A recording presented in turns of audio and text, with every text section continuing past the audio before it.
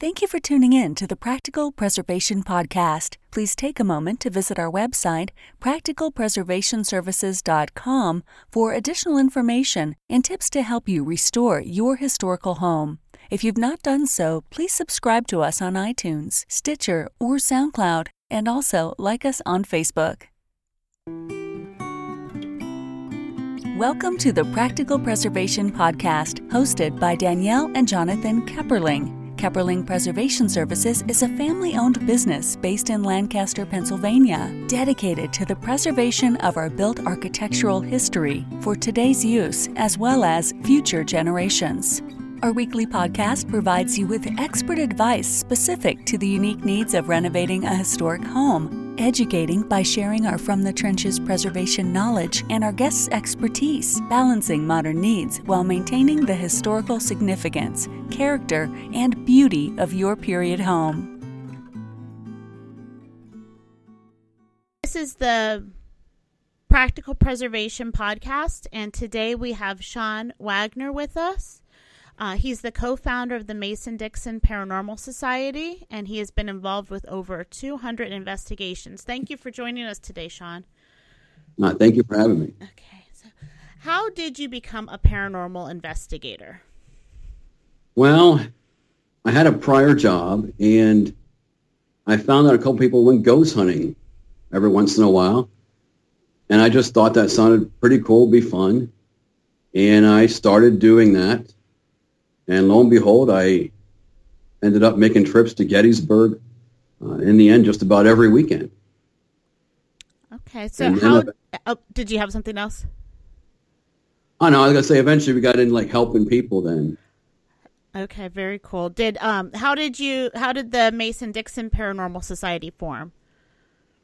Well, it was formed in 2005 by Daryl Keller and Stuart Cornelius. They decided to start their own group. And they wanted to do it where they went out and set out to debunk claims, but also gather information, or evidence, as they were going along. They also used a lot of high-tech equipment, like the thermal imaging. They also used digital recorders. EMF meters were being used, and still used today, obviously, such as the K2 and millimeters. We also have used in the past motion detectors. And does that equipment help you then determine if it is something paranormal or something that is, can be explained? Yes. Yeah, it helps us to, that information helps us tell if something could be there, if it be hiding from us or not, and also to gather information if it manifests itself and is able to communicate with us in some point. Okay, so what services does the Mason Dixon Paranormal Society offer?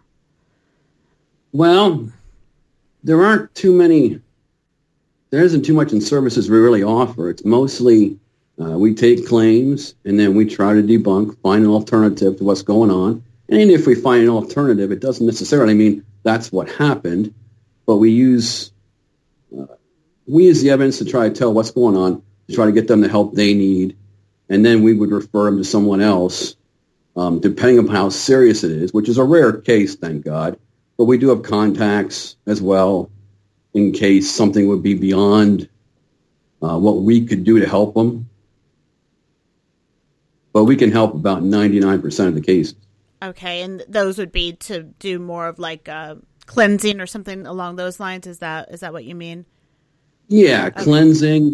Or the rare cases where there could be some kind of a bad entity there.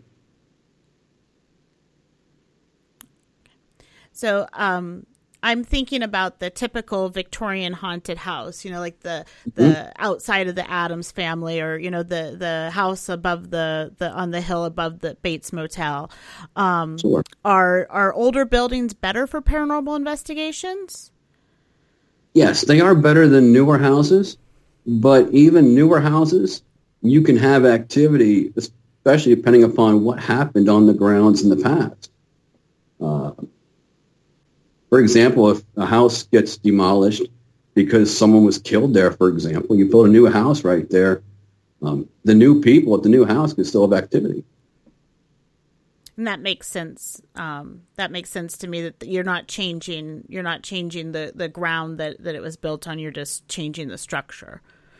Absolutely. That's why history plays a key role in that. And is part of your investigation then researching the history of the house and things that may have happened? We try to do that at least, yes. Okay. Yeah. So a few years ago, I attended a ghost dinner at the Accomack Inn in Wrightsville. Were you personally involved with that investigation? Yes, I was there. Okay.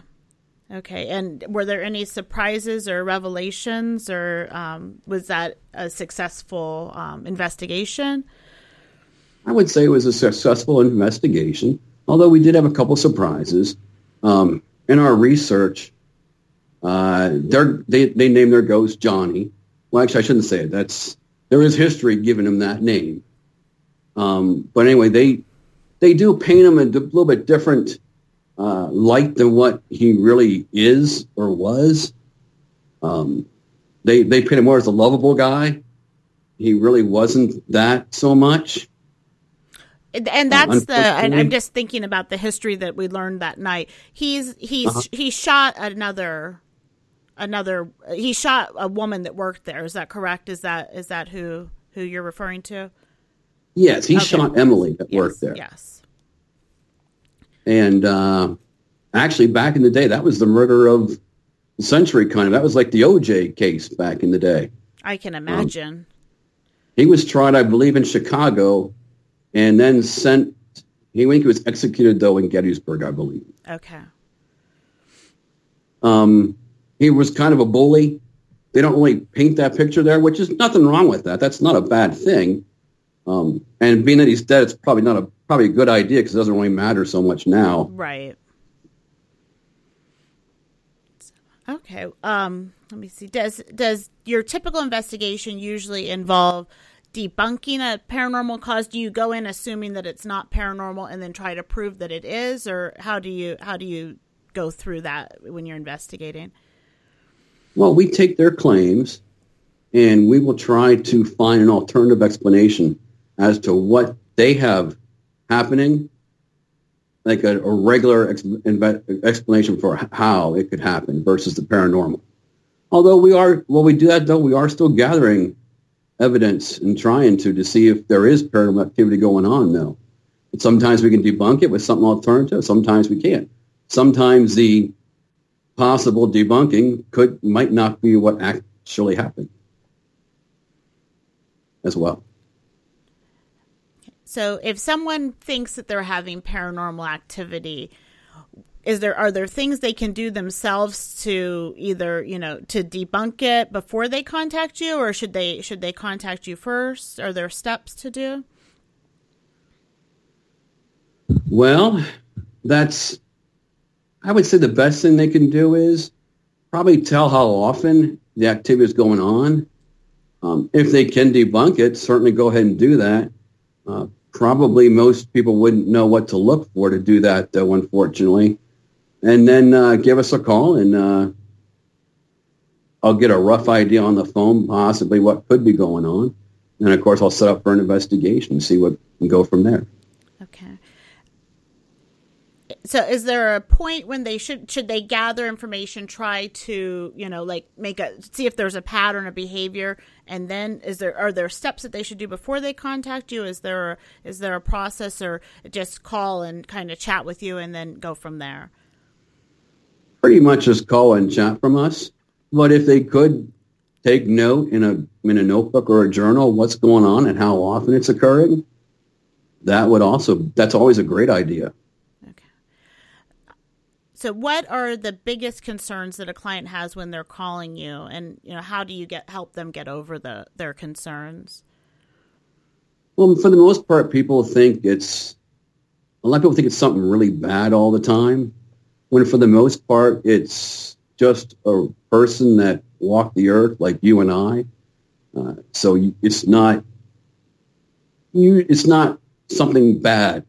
Like I said, for 99.9%, thank God.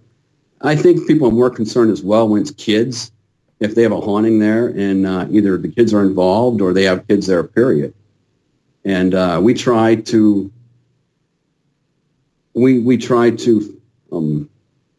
make them feel at ease and tell them that there isn't really anything to worry about.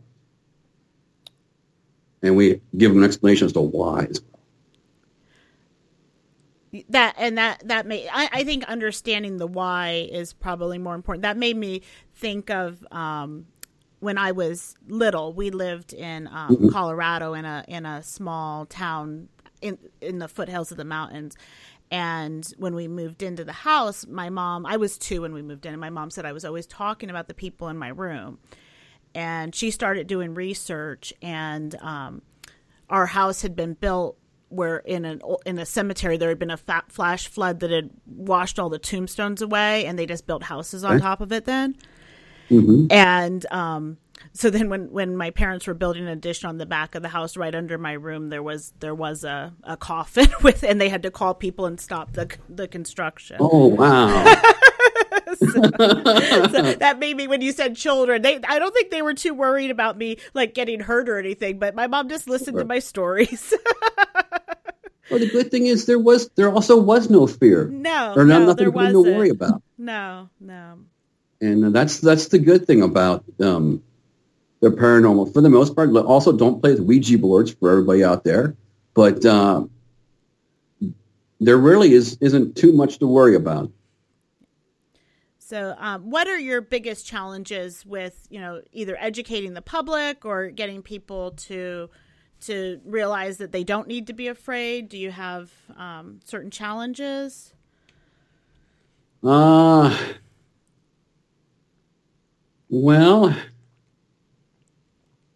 the biggest challenge we probably have is, maybe this could help me, this broadcast too, is we could certainly use more people to help us do investigations. Sometimes I have a lack of people to do them.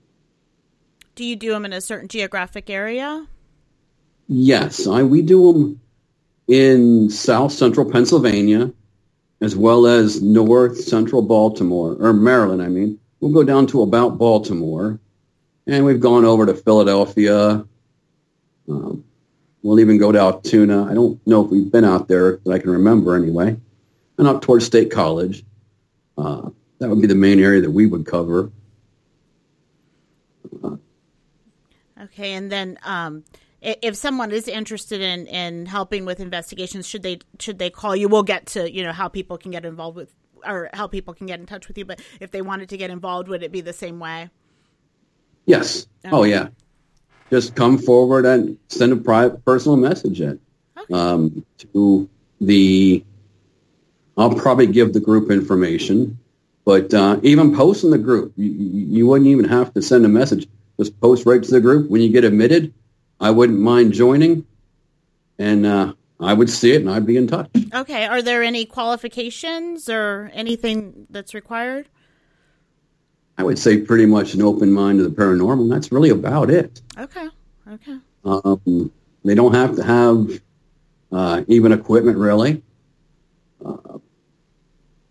Yeah, that would be about it. There wouldn't be too much.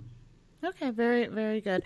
Is there any, I know that you had told me that you have another organization. Could you tell me a little bit about that? Yes, we do also. Mason Dixon Paranormal Society is, I'm not one of the original people, so I stick to the original foundation for that, and that it was a paranormal society. We also, a little more than a year ago, started doing some Bigfoot investigations. We do that under the name Central Pennsylvania Investigators, and we take and go out mostly to the area of South Mountain, right near the Pennsylvania-Maryland border in Adams County, actually very close to the Franklin County line as well, to Michaud State Forest. And we take and see if we can dig up some evidence or get some howls back from, possibly from Bigfoot. We also try to debunk it. along the way. Okay. Do you use the similar equipment, or is it different equipment for going out to do that? Well, thank God it's pretty much the same. Okay. We're able to pretty much use the same. Because we're doing the paranormal, we're fortunate enough that we don't have to spend a lot of money on equipment to use for that as well. I have bought a small parabolic dish. And I bought some equipment to live stream, but except for that, and also record, obviously, but except for that, there's not a whole lot we had to put money out for because we were able to use the same equipment, thank God. That's a blessing, certainly. Yes. So have you found any evidence of Bigfoot on South Mountain? Back on June the 8th, we did a broadcast. And I was recently able to talk to some people from one of the groups that's done many, many investigations for it, because I cannot say that we have. They're great guys, Pennsylvania Bigfoot Investigations. I ran across them recently. And I asked them about my experience. What we heard was the beginning of like, oh, and then it stopped right there. Usually it goes on and on. Then we heard the birds in the trees go crazy. This is 10 or 10:30 in the evening. Oh, and then we heard an owl sound. And I asked them about that because the beginning is not the sound of an owl. So that sound I couldn't debunk easily at all. And we tried to debunk that as well. But the end being the owl had me wondering. They told me we more than likely had an experience. One got close and was like, oh, crap, there's people around. And that's when we heard the owl sound then. Either way, that's the best experience I can say we've had. We didn't see anything, unfortunately. We didn't smell anything. But as close as the birds were in the tree that went crazy, the creature would have had to be fairly close to us. Probably within 25 yards or so. Oh, my goodness. But we escaped it, obviously, unharmed, thank God. I think they do exist. And it also gives us something to do with the paranormal, unfortunately, being a little bit lighter than what it used to be. We used to do about 3 investigations a month. Unfortunately, now we do about 1 a month. Okay. Well, hopefully, as more people hear about the service you offer, you get, more people calling. I'm sure there is still activity for you to go out and investigate. That hasn't stopped. Well, there has to be. It's the great time of year too for it. Yes. So how can our listeners get in touch with you? All right. I would recommend they could either like the page for Mason Dixon Paranormal Society, but I also do recommend taking and applying for the group Mason Dixon Paranormal Society. Is that a closed Facebook group? That is a closed Facebook group, okay. Yes. And then anyone outside can post as well there. Obviously, as long as it's paranormal, I will not block any posts once it's paranormal related, whether it be a conference or your own experience out there or your own story. All that stuff's perfectly fine. No football selling jerseys. No, we get banned for that. For obvious reasons. Right. But also, if you're interested also in the other one, in Bigfoot or Mysterious, that's Central Pennsylvania Investigations, we just have a page for that. And for both, we actually have a YouTube channel as well. And are they both, they're either the Pennsylvania Investigations? Is that... That's a Pennsylvania Bigfoot Investigations. They're like friends of mine. Okay. I'm sorry. What I was just gonna clarify your YouTube groups. The one is the Mason Dixon Paranormal, and is that like its own page, and then you have another page for your other group? Yes. Okay. Central Pennsylvania Investigators. Okay. Has their own. I have one channel for that and one under Mason Dixon Paranormal Society. Okay, very good. And you put up videos and things that you found in your investigations? Absolutely. There is one other channel which we have. I recently did start the Mason Dixon one, but we do have some other evidence under a channel called Daryl with 2 R's 658. We have some good evidence from prior investigations there. Okay, well, thank you. One is the remote control flying through the air. Another one is, it's going to seem ironic when I say this, but like a smartphone app giving relevant information that we were able to verify. Oh, goodness. That's it sounds. Was it like a specific paranormal app, or was it just like using the phone? It was a specific paranormal app. Okay. We used Ghost Radar Classic. People say it's phooey, and I see their point, and they have a point. But every once in a while, you're going to get relevant information out of it. If you just use it once, you probably will not get anything relevant. There's a good chance you won't. But if you keep using it repeatedly and actually look and see if you can verify anything that comes off of it, once in a while, you could end up with something interesting. I didn't even know that there were apps for paranormal, investigating paranormal activity. So I guess I haven't spent enough time in the app store. So, well, is there anything else you'd like to share with us today? Nothing I can think of except for thank you for allowing me to do this, and I appreciate that a lot. Yeah, thank you very much. Thanks for listening to the Practical Preservation Podcast. The resources discussed during this episode are on our website at practicalpreservationservices.com/podcast.